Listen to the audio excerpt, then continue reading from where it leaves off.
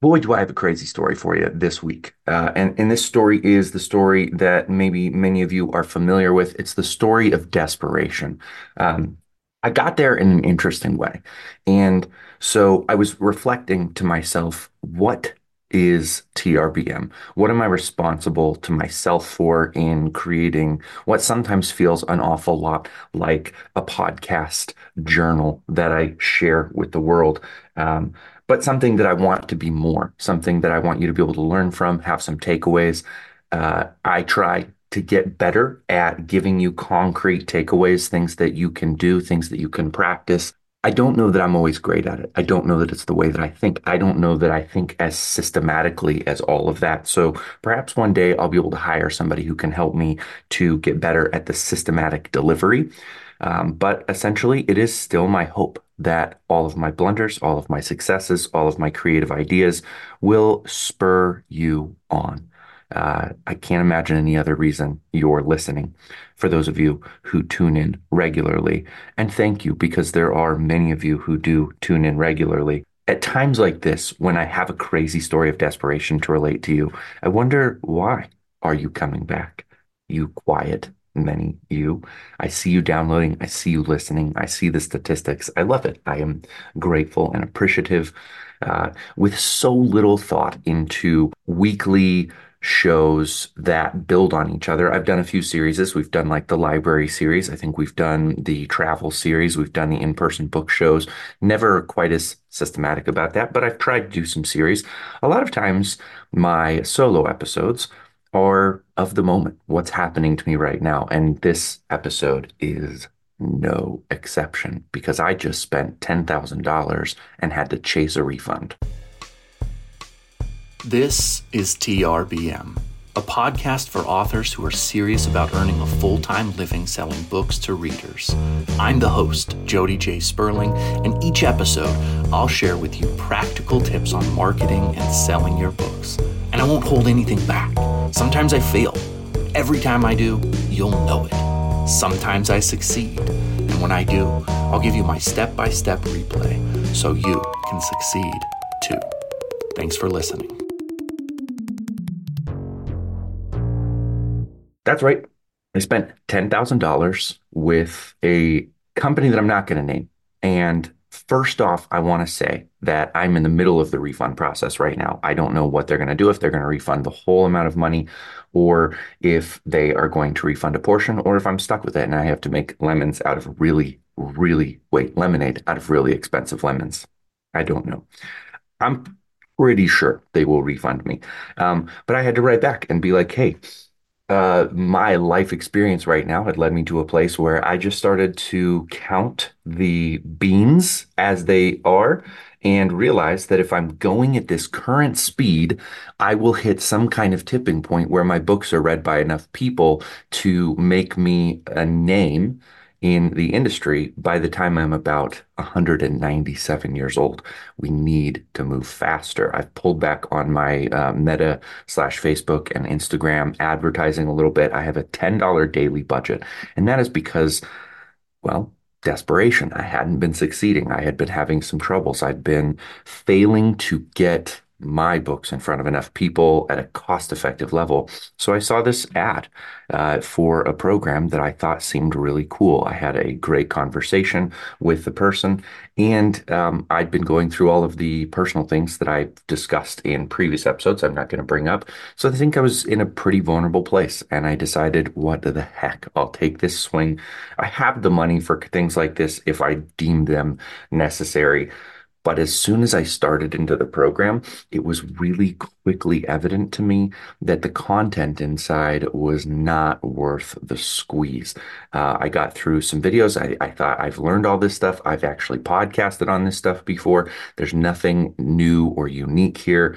And one of the things that I've done quite a bit is if I go through a program and I see that it looks like there might be something, I go ahead and sign up and try to refund if there's nothing on the inside. I haven't been burned by that before, but I've also never taken this big of a swing. So, does that make me some sort of like masochist, unethical jerk that I sign up for programs and then ask for refunds? I don't think so. You pay less to sign up for Russell Brunson's Funnel Hacker, and there is way more there. And so I signed up for that and realized like they couldn't teach me how to make ads. And so I got my refund from Russell and his team, and I feel fine about that. He's making plenty of money. I think that this person that I just signed up with is making plenty of money. And I don't believe in my heart that any of them are trying to be fraudulent.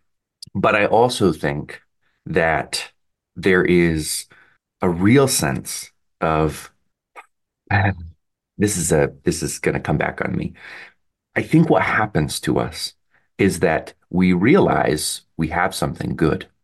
We know we have something good, and we know that we have determination to get something good in front of people. But as we pursue our thing, we realize that it is so difficult to get that thing in front of people that we try to find substitutes to fill in the gaps. So, what happened for me is that I envisioned creating this podcast uh, way back in the day called Create Collaborate. I think I was being clever and I spelled that CRE, the number eight, COLLABOR, the number eight. Create Collaborate. I thought it was really cool. Eight, if you just tip it 90 degrees, is the mark of infinity. Wow. I was really high on my own supply. Most of the time I am pretty high on my own supply. I have like this ego. I get really excited about how clever I am. I make lots of mistakes from that place. I also am fairly dauntless. I don't quit very easily. So when I get knocked down as of late, I find my way to stand back up and keep going. I think that that will eventually be the ingredient that gets me where I'm going. But when Create Collaborate did not start to build a natural audience platform for my fiction, then I started to wonder, what am I doing? My podcast isn't growing. People aren't listening to me. So I tried to make an authority of myself by writing the seven-figure marketing mindset for novelists and talking about some of the things I learned along the way. There are some valuable tips and tricks in there, but even as I was writing that book, it became so abundantly clear to me that I did not have enough information on how to actually make seven figures on my writing, that I really honed in on the quote unquote mindset. And I'm going to deliver to you one practical application for yourself. The only thing that I promise I know from experience, and that is, again, if you don't quit, you can't lose. This is not a game that has an end. You can't win this one, but you also can't lose it if you continue to play it. If you continue to play, you can't lose. Now, what I'm learning lately and what I could learn very painfully if I don't get my refund from this current program is that certain decisions you make can force you to quit or at least strongly change your tactics and pull back and retreat. There is a way that the American army could have lost the American Revolution, yay, back in the days of George Washington, if they had run out of people power. We could have lost, the North could have lost the Civil War if they ran out of people power. There are finite amounts of resources that we all run into. And if we're not careful about how we use those resources, we can get in trouble. I would say more often than not, people use their resources too sparingly. I would say if you can't recover from a very expensive mistake, then you probably don't have every ingredient you need to make it where you're going. I had one really expensive mistake that I should have asked a refund for, and it has created me to be the person that I am. I have specifically named this one because I think that it's specifically preying on a certain kind of person, and I had enough collaborate or corroboration. I have collaboration too. I had enough corroboration that this program was not helping people, that I've named it before. No need to name it again, but I spent $7,000 with them, and I never even asked for money back when it was painfully clear I'd been defrauded. So yeah, I guess those are the reasons why I do what I do. This particular one to me feels like I should have known better, because even when I was in the conversation, I would ask specific questions about like, what is it that you think I could do with book marketing? See, the real trick here, folks, is that book marketing is unlike any other product you market, especially when the book is the product. You have people out there like Alex Hermosi. I've been mentioning him a lot lately and devouring his content. He writes really good books. I love $100 million leads and $100 million offers. I think both of them are fantastic books. I think that I have read them enough times that I've pulled a lot of great information out of them, but it still leaves this gaping hole in the entertainment world. I'm 4 books into a 9-book series, and every single day lately, I find myself thinking, boy, it would be great if I had some central location for all of my notes, all of my plot points, character names, family lineages, you name it. I wish it was in one place because let's be honest, the way that I am using Microsoft Word as a word processor and have 55 different documents to keep track of all of the series details that I need to access, I'm taking more time opening up files wondering, why did I name this one that? Why did I name this one that? And not getting the information I need. Enter Scrivener. You guys know that I do not advertise for things unless A, I'm using them myself, and B, I think that you could up your game, sell more books, do better marketing, and get yourself in the game better. And that is why I am now partnered with Scrivener. If you use the link in the show notes, you get a 30-day free trial, and then you can sign up as well for a discount. Click the link in the show notes to learn more.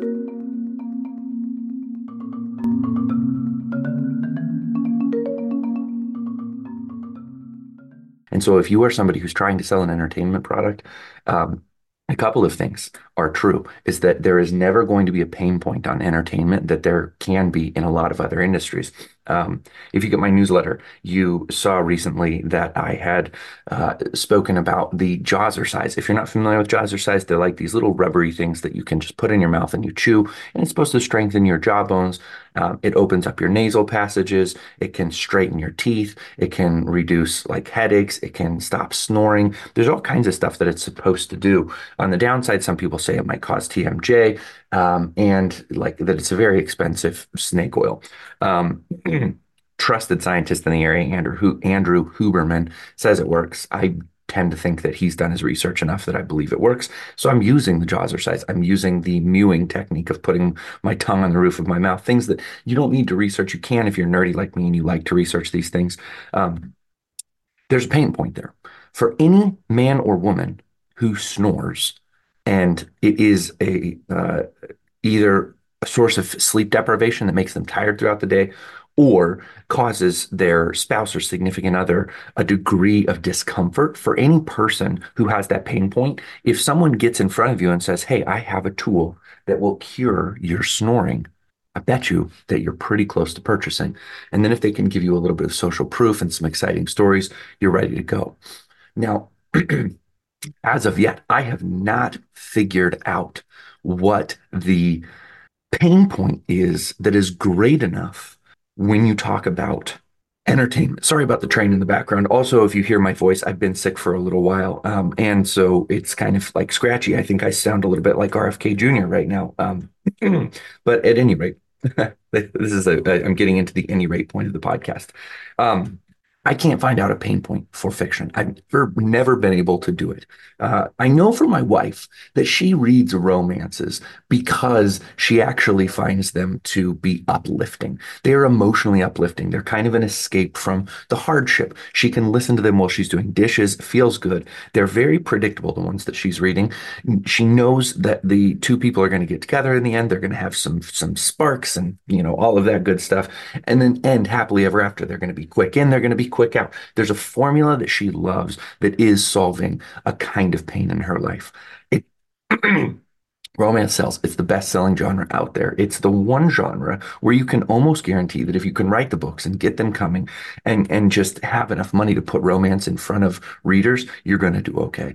Other genres seem to be a little bit more difficult. Am I making excuses? Probably. I've been doing this for a while and I can't figure out the key. So I can't bring you a podcast episode today to tell you much new, except that there is one thing that is working for me, and it is the most expensive thing that I do. That is traveling and doing in-show book sales. It works. I'm profitable on just about every one I did. I think I mentioned at the head of this episode, but if not, I've traveled three times in the last 3 weekends. I started in Columbia, Missouri, and I followed with Tulsa. And then this last weekend, I was in Milwaukee. I was in Milwaukee with my good friend Rich Hosek, the host of Bedtime Stories for Insomniacs podcast. It is always fantastic to do events with him. He made this really great banner. We look more professional. Thank you also to Heather O'Brien for being kind of the inspiration for the graphics on the banner. We're looking forward to doing more shows as hashtag writers. I think it's going to be great. Um, but at any rate, we were there. You make about half as much money when you go with somebody else. That's the truth. And you don't pay half the expenses. So that's something I need to start figuring out the key for is that if I travel 8 hours to get to Milwaukee and I make half as much money, then I just barely am profitable. And that was the case this time after the supplies and everything. I was just barely profitable for my trip to Milwaukee, but I got some new readers. And the same is true of every week. The problem is that if you make, say, $800, which is what I made when I went to Columbia, I made $800 of book sales in 2 days at the show. That translates at three for 35 into, well, you can do the math. That's 10, 20, about 30 new readers. So that's 30 people who are going to read my book every week. If you multiply 30 by 52, the number of weeks, then you pretty quickly realize that's 1,500 books or 1,500 new readers and 4,500 books. That's not great. So you have to find ways to get more readers in between, or by the time you catch on, it's just not going to be possible. Now, mathematically, the interesting thing is that most of us, if we were making 800 bucks a week, could scrape by a living. Now, I do have to take expenses out, yada, yada, so on and so forth. So maybe it's a pretty spare living. But if I were doing that every single weekend, I could probably scrape by. I could probably do okay. And that would be true. My assumption is for anybody who has three books who knows how to sell and get in front of people. You start to learn what shows are good. Maybe you start to go to better shows. Maybe instead of going to an $800 show, you go to a $1,600 show. Double the amount of sales that you do over a 2 day period, and you can pretty quickly start to double your revenue. Figuring out what shows those are, who knows? And why did I say it's the most expensive? Well, not only does it cost me $100 in gas to get there, plus how much ever the show table is. Typically, you're looking at about $300 of expenses, plus the expenses of the books themselves. So let's just do easy math, and we'll say that I make 50% profit on my books. It's actually more than that, thankfully. But if I make 50% profit, then I have $400 of profit from the show that I have to then take the less expenses other than the books themselves. And you can see I now have $100 left over. $100 a week, it's $5,200 a year. I'm living well below the poverty line, even if we're a multi-income family, most likely. So you got to figure out how to get that number up. It's very expensive. And what's the greatest expense? Well, if you're married, if you have kids, you're going to be away from your family just about every weekend. If your spouse works 5 days a week, then you see her for a couple of hours, him for a couple of hours each evening, and then you're gone when they are off work, taking care of the kids for you. It's expensive. It's very expensive. It's worth it. I'm going to continue to do it. I am booked out for shows every weekend in March. All but one weekend in April, already booked for several shows in May, June, and July, also September. And if I can book more in between now and then, you bet I will. I will have as many weekends booked as I can. Hopefully, I'll get to take my wife on some of these shows. Hopefully, I'll get to take the kids during the summer that we can like pack in a little bit of experience having. And you always hope that you will get to that turning point where things start to like reverberate out from just the shows, building relationships, meeting people. Who knows what the opportunities are? But the one thing I can tell you where you can actually make money as an author is to go to shows. I'm going to be focusing a lot here. I think at the moment, I'm going to continue to spend a little bit of money to build my email list. I'm going to spend money trying to figure out how to get my email list to respond to the things that I email them. And as I discover things, I'm going to send those out to you. In the meantime, I'm going to seek to try to get guests onto this podcast, and I'm going to seek to be more formulaic, more formatted. Formulaic might feel like the wrong word here, but what I'm saying is I'm building a list of questions that I'm going to be asking. And the guests that I'm currently speaking with to bring on the show, there's one really big guest who isn't booked yet, but I think you'd be really excited to hear from him. Obviously, we've got Stephen Pressfield coming up soon. There are some people who have tons of experience in this area. And what we're going to try to do is we're going to try to get people from outside the world of entertainment, or at least selling books for entertainment, to get them to literally throw stuff at the wall with us. See, what does a mind that has been exceptionally successful in their field think about when they think about trying to sell a novel? What are the things that would get them to buy? Maybe we can learn a ton. So I am building a list of questions, and we're going to go far outside of the fiction writer's realm. We're going to go far outside of the self-published author's realm to talk to people from lots of different industries and try to apply their specific knowledge in how to sell novels. Because what I can tell you right now is that with very few exceptions, I'm not finding that there are a ton of novelists out there who know how to replicate what they do to be successful. And so I want to try to find best practices that maybe it can inspire you to try new things and do new things. It feels like I'm running out of voice, so I'm going to go ahead and wrap up this episode today. I'm recording it literally right now. You're going to be getting it somewhere in the neighborhood of 45 minutes from right now. So if you happen to listen today, fresh off the presses, I am currently sick as you're listening. If it's any later than the 14th of February, then belated happy Valentine's. And we'll talk to you again next week.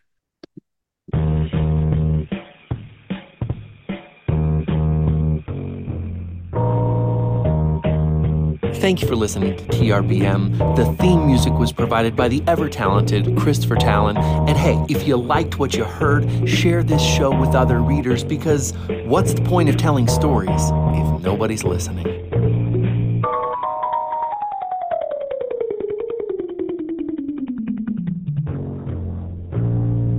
What is author marketing mastery through optimization, you ask? Now, I'm going to tell you. It's the best way for us authors to make a living selling our books.